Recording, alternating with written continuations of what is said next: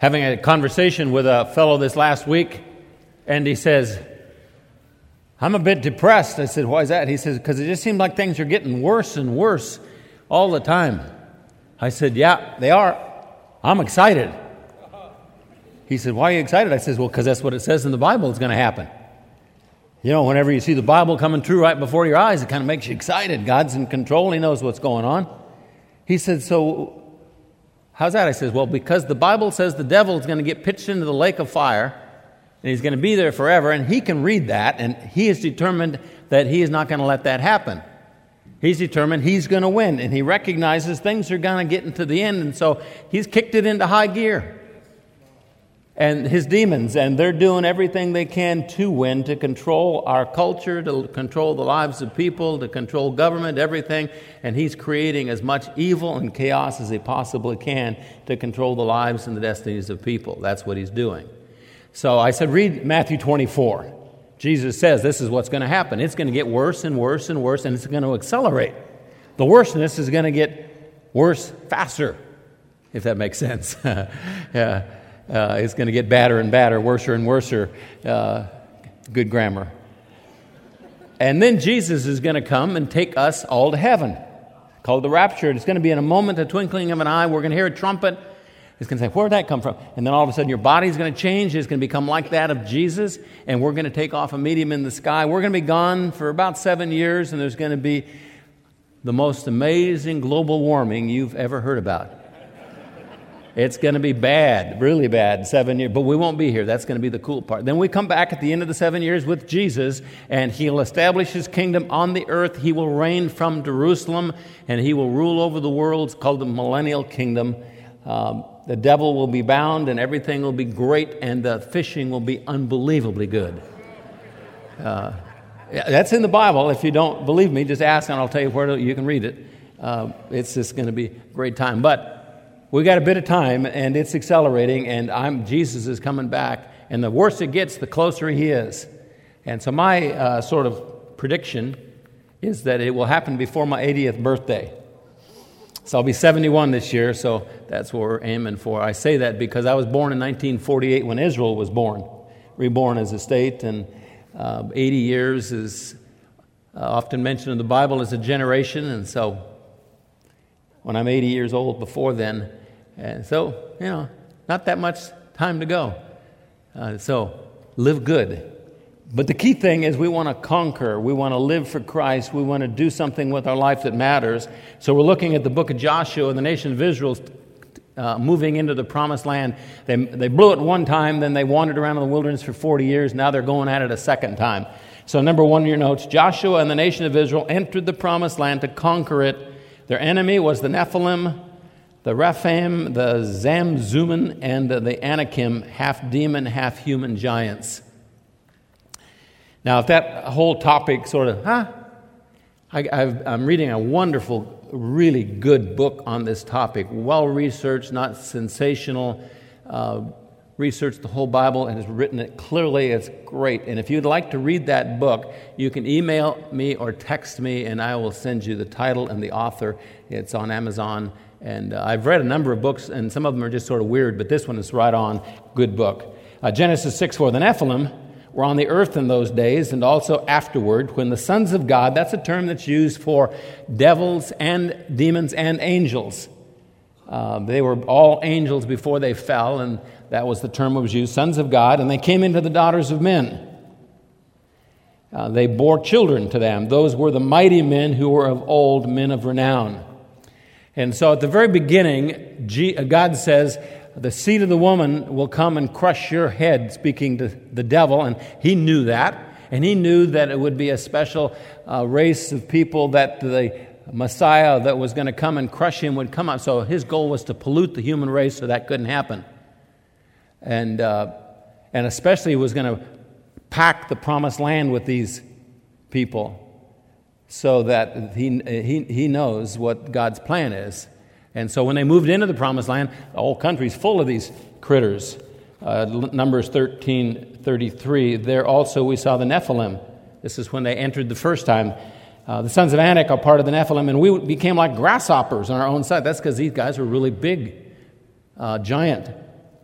So we were in their sight. Deuteronomy 2:20, it is also regarded as the land of the Rephaim, for the Rephaim formerly lived in it, but the Ammonites called them Zamzummim, a people as great, numerous, and tall as the Anakim, but the Lord destroyed them before them, and they dispossessed them, settled in their place. Joshua 14, this is Caleb. He was one of my heroes. And Caleb said, "Now behold, I am 85 years old today. I am still as strong today as I was in the day Moses sent me, as my strength was then, so my strength is now, for war, for going out, for coming in.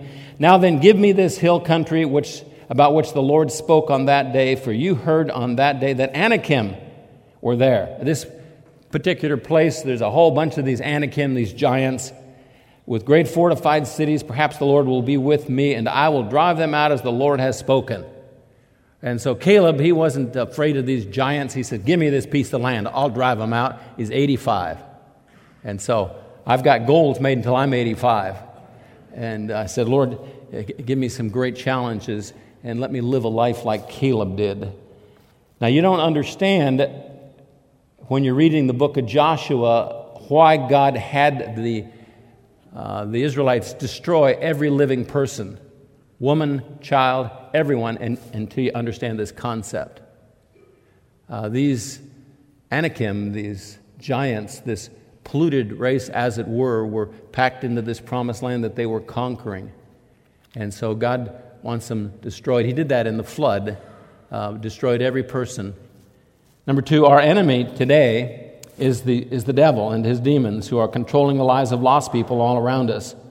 And things are getting worse because the devil is the god of this world. He's controlling almost all of what we look around and see. 2 Corinthians 4:4, in whose case the god of this world, that's Satan, he's controlling it, has blinded the minds of the unbelieving.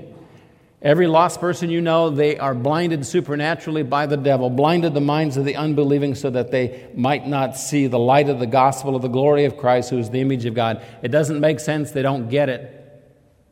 2 Timothy 2:26, that they may come to their senses and escape from the snare of the devil, having been held captive by him to do his will. Every lost person is held captive by the devil, held captive to do his will. They escape because of us. God works in and through us to free those that live around us as he would work through our life. Ephesians 2, and you, that's us, all of you were dead in your trespasses and sins, in which you formerly walked according to the course of this world, according to the prince of the power of the air, that's the devil, of the spirit that is now presently working in the sons of disobedience. Every lost person is controlled by Satan and his demons, and it's no wonder that people are killing people and all the evil that we see is happening. It's driven by the devil and his demons. It's motivated by, it's energized by. Colossians 1:13, he, Jesus, rescued us from the domain of darkness. So we were there, every one of us. And we were rescued by him and transferred to the kingdom of his beloved Son, in whom we have redemption, the forgiveness of sins. And so that's what we want to be about as a church. We live in the middle of a piece of property. We'll just call it our promised land, 30 minutes in every direction. There's about 100,000 people that live in this geographical area, 14% of whom attend any kind of church at all. And so we've got lots and lots of potential. Number 3 is Joshua and the nation of Israel entered into the promised land. They knew that God would supernaturally work on their behalf and they would conquer the enemy. So because God had made this promise to them, he told them, this is what I will do for you. I forget that I've got this in 2 parts.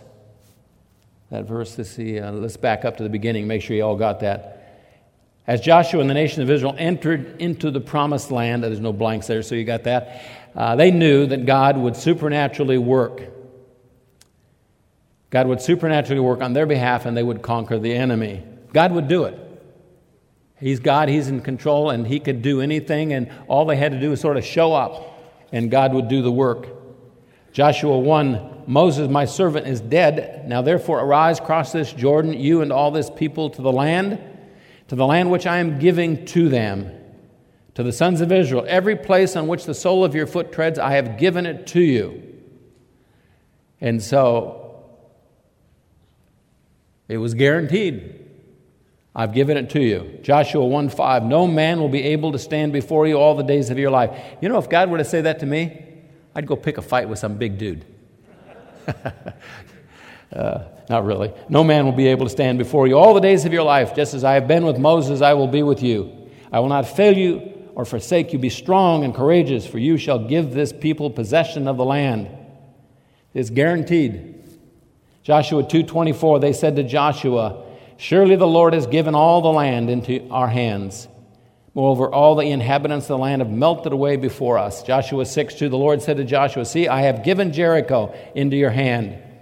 Joshua 8:1, now the Lord said to Joshua, do not fear or be dismayed. Take all the people of war with you. Arise, go up to Ai. I have given into your hand the king of Ai, his people, his city, and his land. Joshua 11:6, then the Lord said to Joshua, do not be afraid because of them, for tomorrow at this time I will deliver all of them slain before Israel. And so God was doing it. Number 4, how cool would it be to fight a battle that you knew you couldn't lose? You know, when David faced Goliath, he knew who Goliath was, and he knew that if he, following God, he couldn't lose. And so you read this story about David, this kid facing this huge giant with a sling, and you think, wow, he was brave. Well, he knew that because of God, he couldn't lose. Man, if I knew that, I'd have taken him with a stick. I mean, how much confidence do you have when you know God is the one who does it? Number 5, it was the presence of God. It was the presence of God with them that gave them their guaranteed success in conquering the enemy. Now, God's everywhere. He's omnipresent. But the Bible talks about Him manifesting His presence or making His presence thick, as it were. And whenever that happens, supernatural things happen. God works, things change. And so His presence was what made them invincible. It was His presence that gave them their guaranteed success. Joshua 1:5, no man will be able to stand before you all the days of your life, just as I have been with Moses, I will be with you. I will be with you. Joshua 1:9, have I not commanded you? Be strong, be courageous, do not tremble, do not be dismayed, for the Lord your God is with you wherever you go. The Lord is with you wherever you go. Joshua 6:27, so the Lord was with Joshua. The Lord was with Joshua. Number 6, Jefferson Baptist Church, us. We have the same promise of His presence as we conquer the devil and his demons. We have the same promise given to us by God as Joshua and the nation of Israel did. And so we ask the question, they had that promise the first time they entered the land after they left Egypt, but they failed miserably. Why? Well, because they didn't believe it. They didn't have the faith that God indeed was with them the way that He said He was, and therefore they ran, they were chicken, they didn't enter into the promised land. So we've got the presence of God with us, and often churches don't do much.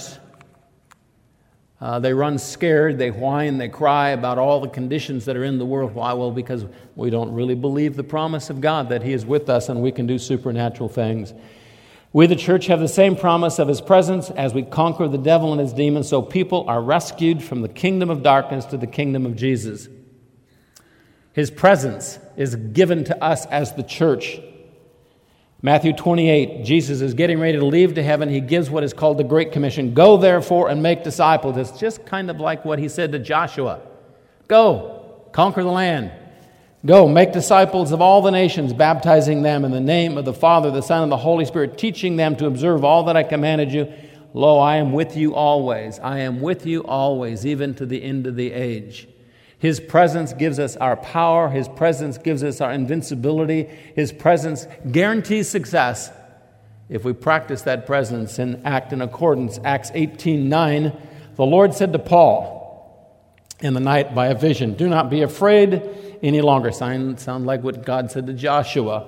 Do not be afraid any longer, but go on speaking, preaching, teaching. Do not be silent, for I am with you. I am with you. No man will attack you in order to harm you, for I have many people in this city. So he could say that to us. I have a whole lot of people all around you. In Albany and Salem and Jefferson and Sile and Staten, I have many people, and I am with you. So keep on speaking. 2 Timothy 4:17, the Lord stood with me, Paul speaking, and strengthened me, so that through me the proclamation might be fully accomplished, and that all the Gentiles, unbelievers, might hear the gospel. The Lord stood with me. That's the promise that I have and you have. Romans 16:20, the God of peace will soon crush Satan under our feet. He will crush Satan under our feet because he is with us, because we have his power, we have his wisdom, we have his guidance. But so did Israel, and they ran. Number 7, the promise of God's working was conditional. The nation of Israel had to do their part. So if God says, okay, I'm going to conquer the land for you, I'm going to do it, I'm going to give it to you, cool, we'll just stay in bed. We don't have to do anything, God will do it. No. God says, here, I have something for you to do. And if you do what you're supposed to do, then I'll do what I promised I would do. Joshua 6, here's what God did. So Joshua the son of Nun called the priests and said to them, take up the ark of the covenant, let 7 priests carry 7 trumpets of ram's horns before the ark of the Lord. Then he said to the people, go forward, march around the city, let the armed men go on before the ark of the Lord. And it was so, that when Joshua had spoken to the people, the 7 priests carrying the 7 trumpets of ram's horns before the Lord went forward, blew the trumpets, the ark of the covenant of the Lord followed them. The armed men went before the priest who blew the trumpets, and the rear guard came after the ark while they continued to blow the trumpets. Joshua commanded the people, saying, you shall not shout, nor let your voice be heard, nor let a word proceed out of your mouth until the day I tell you to shout. Then you shall shout. So if we were part of that, he would say, no talking on your cell phone. So he had the ark of the Lord taken around the city, circling it once. Then they came into the camp, and they took a nap. They were done for the day.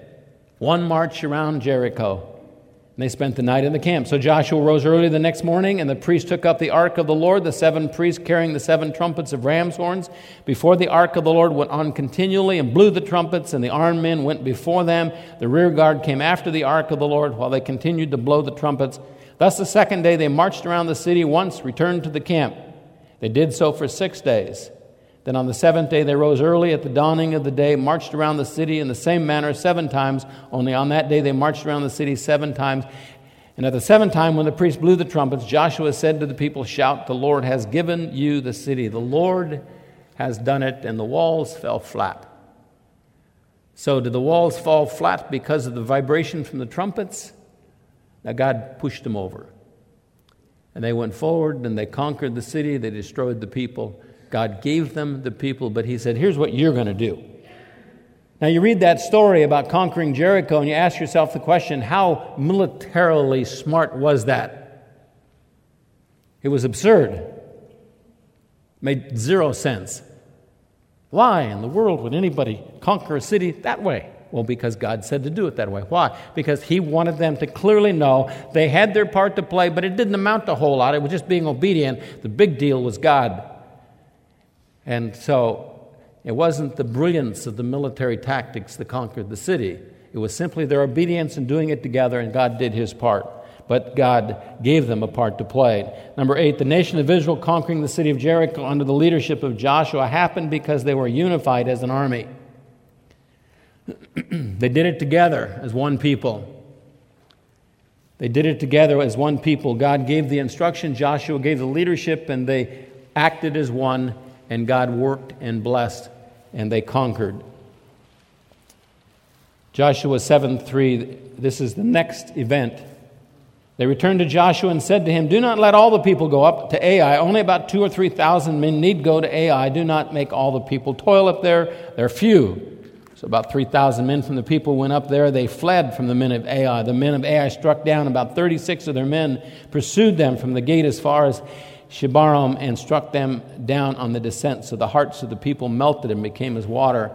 And then after they sort of went through a process, we'll look at that in a minute, chapter 8, verse 1. Now the Lord said to Joshua, do not fear or be dismayed. Take all the people with you. Rise up, go to Ai. See, I have given into your hand the king of Ai, this people, his city, his land. Number 9, the power we have today, our power as a church to conquer our land, free those who are captives of the devil and his demons.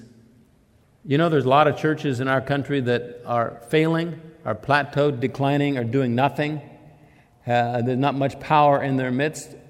And they think that if they go to some kind of seminar and discover a new method, that will fix things. See, God works when conditions are met that He's established. And the number one condition He's established for a church to have power is unity. Not just the absence of conflicts, but the presence of a proactive working together where every individual, all people are functioning together as part of the body of Christ. The power we have as a church to conquer our land and free those who are captives of the devil and his demons is the direct result of our proactive unity. Direct result of our proactive unity. That is what God blesses. That's what releases His power. That's what causes Him to move through the whole area around us and bind the devil and his demons and free people. John 17:18, as you sent me into the world, Jesus speaking here, I have sent them. That's us. We've been sent, we've been commissioned.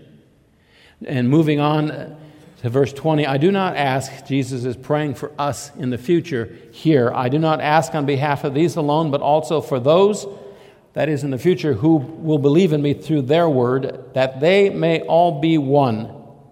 Even as you, Father, are in me and I in you, that we would be one in unity as much as God the Father and God the Son are, that they also may be in us, so that the world may believe, Why will they believe? Because God will work.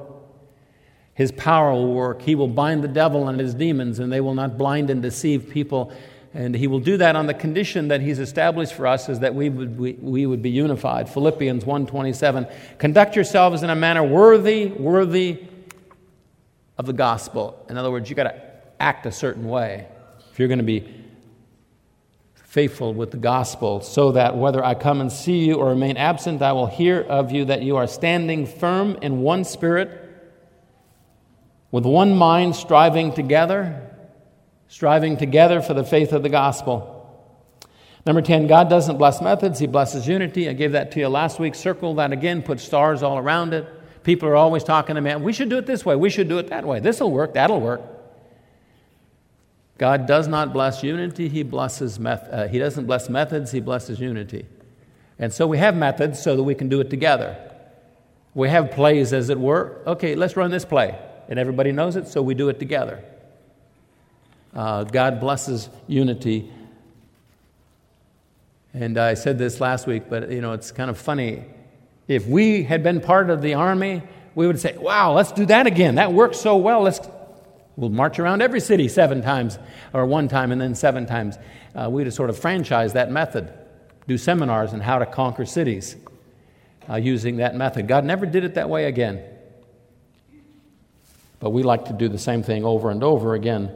Number 11, a second requirement for God to work. That was all review that I just gave you. I better hurry as we get on the second point. The second requirement for God to work through the army of Israel and through us is obedience.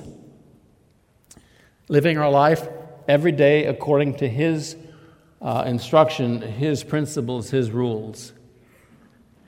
So we are the army of God, and we're not just the army of God, we are the holy army of God. Obedience.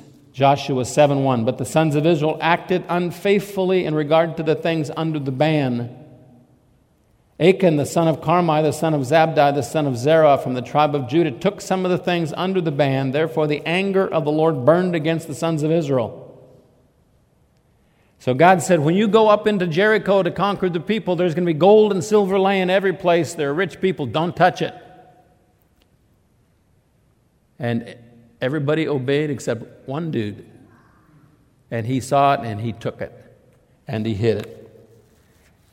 1 million Jews, Israelites, and One guy blew it. Joshua 7:5, the men of Ai struck down about 36 of their men, pursued them from the gate as far as Shebarim, struck them down on the descent, so the hearts of the people melted and became as water. Then Joshua tore his clothes, fell to the earth on his face before the ark of the Lord until evening, both he and the elders of Israel, and they put dust on their heads. Joshua said, "Alas, O Lord God, why did you ever bring..." I mean, this is like, he is whining and crying big time here. Joshua, the mighty leader. "Why did you ever bring this people over the Jordan only to deliver us into the hand of the Amorites to destroy us? If only we had been willing to dwell beyond the Jordan. Oh Lord, what can I say since Israel has turned their back before their enemies? For the Canaanites and all the inhabitants of the land will hear of it, and they will surround us and cut off our name from the earth. What will you do for your great name?" So the Lord said to Joshua, "Rise up. What are you doing on your face?" It's sort of like God saying, "You wimpo, get on your feet. Israel has sinned, and they have also transgressed my covenant which I commanded them, and they have even taken some of the things under the ban and have both stolen and deceived. Moreover, they have also put them among their own things. Therefore, the sons of Israel cannot stand before their enemies." The sons of Israel cannot stand before their enemies. So what was true then is true now. We have enemies all around us, and we can stand unless we violate God's rules. They turn their backs before their enemies, for they have become accursed. I will not be with you. I will not be with you anymore unless you destroy the things under the ban from your midst. Verse 24, then Joshua and all Israel, they did a kind of a lottery thing, and they drew stars, as it were, which God was in charge of, and finally Achan arises as the culprit, and he confesses. And so it says, Joshua and all Israel with him took Achan the son of Zerah, the silver, the mantle, the bar of gold, his sons, his daughters, his oxen, his donkeys, his sheep, his tent, all that belonged to him. They brought them up to the valley of Achor. Joshua said, why have you troubled us? The Lord will trouble you this day. And all Israel stoned them with stones. They burned them with fire. After they had stoned them with stones, they raised over him a great heap of stones that stands to this day. The Lord turned from the fierceness of his anger. Therefore, the name of that place has been called the Valley of Achor to this day. Did you know the fierceness of the anger of God was all poured out on Jesus when he hung on the cross? So sometimes the only thing we really think about Jesus hanging on the cross was the physical pain. The nails in his hands and his feet and the agony of dying on a cross. And that's what we think about. We don't even think about the fact that that was the least of the issues of Jesus being crucified. The big one was all the fierceness of the wrath of God against all the sins that would be committed for the next 2,000 years. All of that wrath was poured out on Jesus. All of it. He experienced the full wrath of God against himself because he became our sin, the sin of every living person. And so what God did there, as he poured out his wrath, he's never done again and never will, because Jesus took that wrath on himself. Joshua 1, only be strong, let's see. Did I read that one? I forgot where it was at. There we go. Joshua 1:7, only be strong and very courageous. Be careful to do according to all the law which Moses my servant commanded you.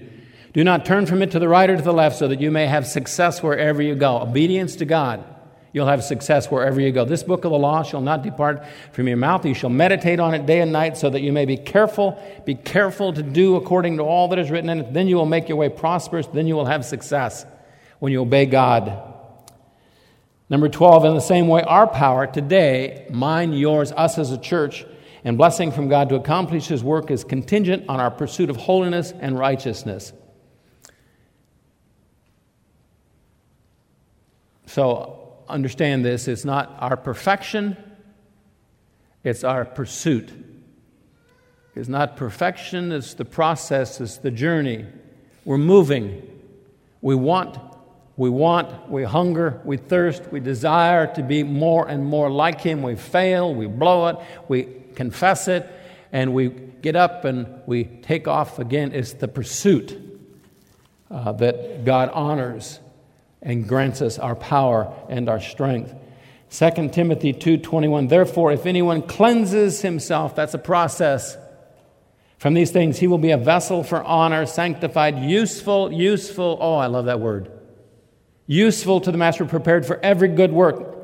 Flee from youthful lust, pursue, move, wanted, pursue righteousness, faith, love, peace with those who call on the Lord from a pure heart. Titus 1:16, they profess to know God, but by their deeds they deny him, being detestable, disobedient, worthless. So you can be useful or worthless, good for nothing.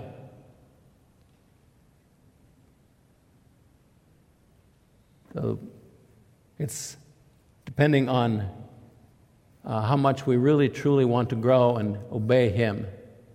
Not perfection, but pursuit, journey, always wanting, always desiring, pursuing him. 13, this is a tricky area because it's easy to become legalistic and judgmental of others in our pursuit of obeying God. You know, when I was a kid, if you went to a dance, you were going to hell for sure. In fact, movies, I didn't go to a movie until I was in college. They were only sinners went to movies. You didn't buy groceries in a grocery store that sold beer. You certainly would never drink a beer. There was quite a long list there. I remember my dad bought a pool table for us, and my pastor saw it, and he just absolutely threw a fit. Pool tables were in taverns, and that's where all the sinners were, and that was so. There was these rules that we had that were what we would call legalism. The term legalism means rules that you add that are beyond what God has established. We just do that by inference, and the motive is right, but the result is awful in the sense that it just goes and goes and goes and goes with no end. Matthew 15, I'm going to jump ahead to that. Matthew 15:1. Then the Pharisees and scribes came to Jesus from Jerusalem and said, why do your disciples break the tradition of the elders? They do not wash their hands when they eat bread. So was that in the Bible? No, they just sort of added it. And he answered, Jesus said to them, why do you yourselves transgress the commandment of God for the sake of your tradition? I'll not read the rest to you there. I'll just say that people do that today. 14, on the other hand, we can become casual and accepting of most any sin in the name of grace. So, I'm going to just declare this. You can play pinochle. You have my permission. You're thinking, do I need your permission? No, I'm being facetious. You can play poker. It's okay. You'll still go to heaven. So there's a whole bunch of things like that. It's cool. But the Bible has some things to say about murder, about killing babies unborn, that the world says, no big deal. And God's clear in his word on that one. And there's a bunch of others the devil has worked in our world so that we have these discussions and debates about things there ought to be no discussion on.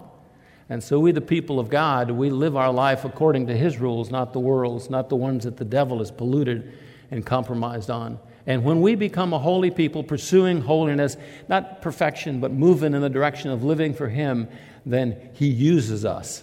We become useful to him, prepared for every good work. Number 15. Righteousness is successfully pursued together as a unified church family, not as a bunch of independent individuals. So this is probably the greatest weakness of our church in our country today, is that we don't realize that God doesn't work in and through us as an individual. He does it for his church. And it's our involvement and our commitment in our church that allows the grace of God to work in our life. It allows us to grow. It allows us to have power. It allows us to change our communities and our families and our workplaces in the context of our involvement in our church. Independent, self-sufficient people don't accomplish anything.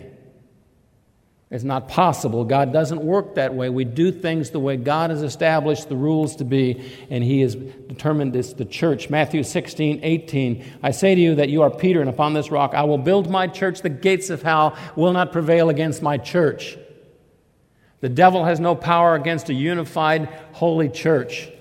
Ephesians 5:25, husbands, love your wives as Christ loved the church, gave himself up for her so that he might sanctify her, having cleansed her by the washing of water with the word, that he might present to himself the church in all her glory, having no spot or wrinkle or any such thing, but that she would be holy and blameless. The church, my church, your church.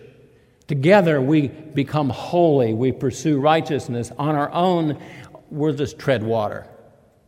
On our own, we'll just chase our tail.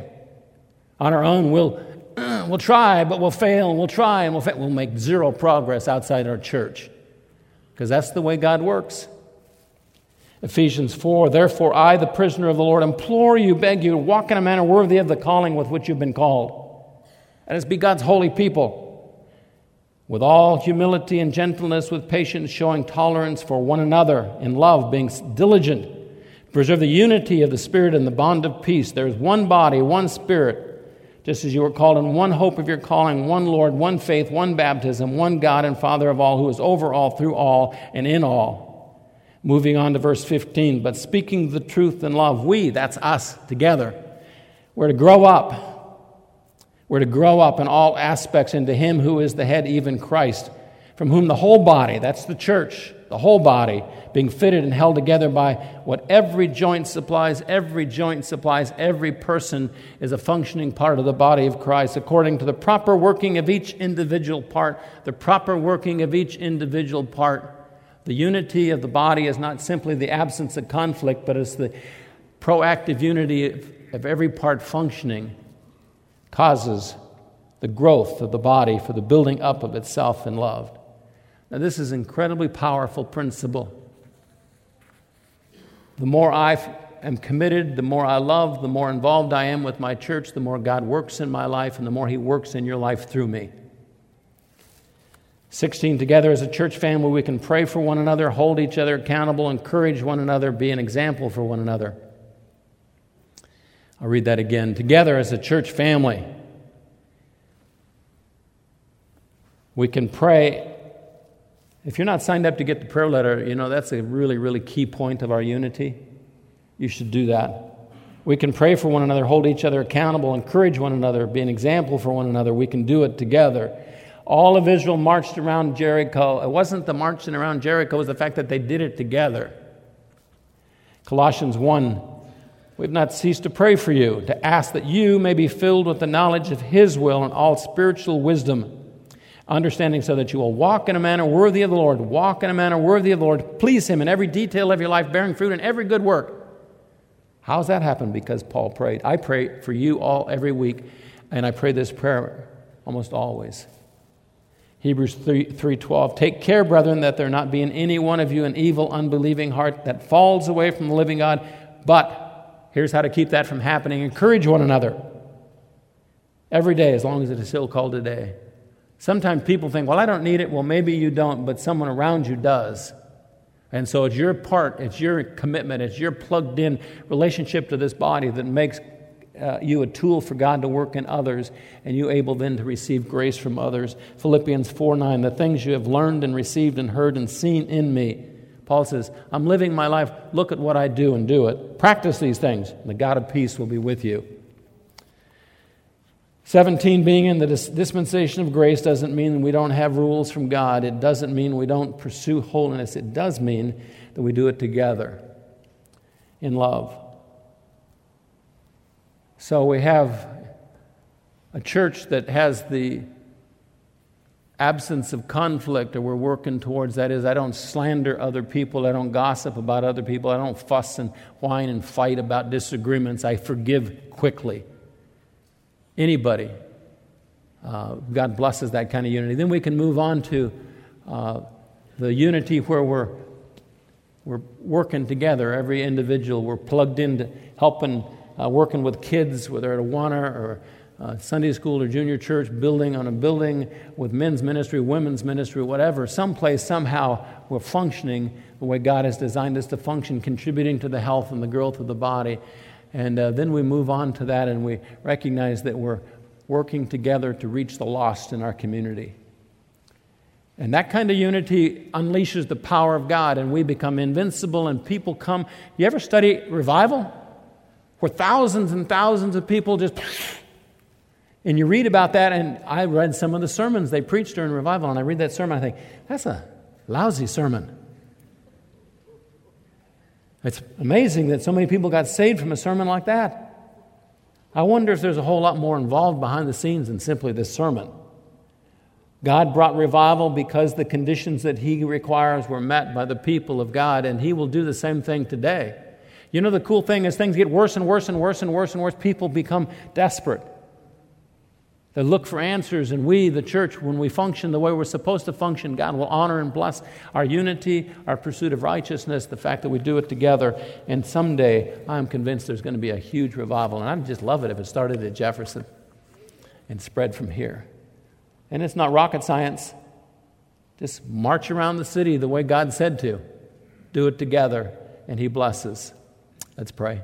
Father, thank you for saving us, transferring us from the kingdom of darkness to the kingdom of your beloved Son. And we just ask that you would use our church, use us together as a people of God to do a great work here in this geographical area. We want that. We love you. In Jesus' name we pray. Amen.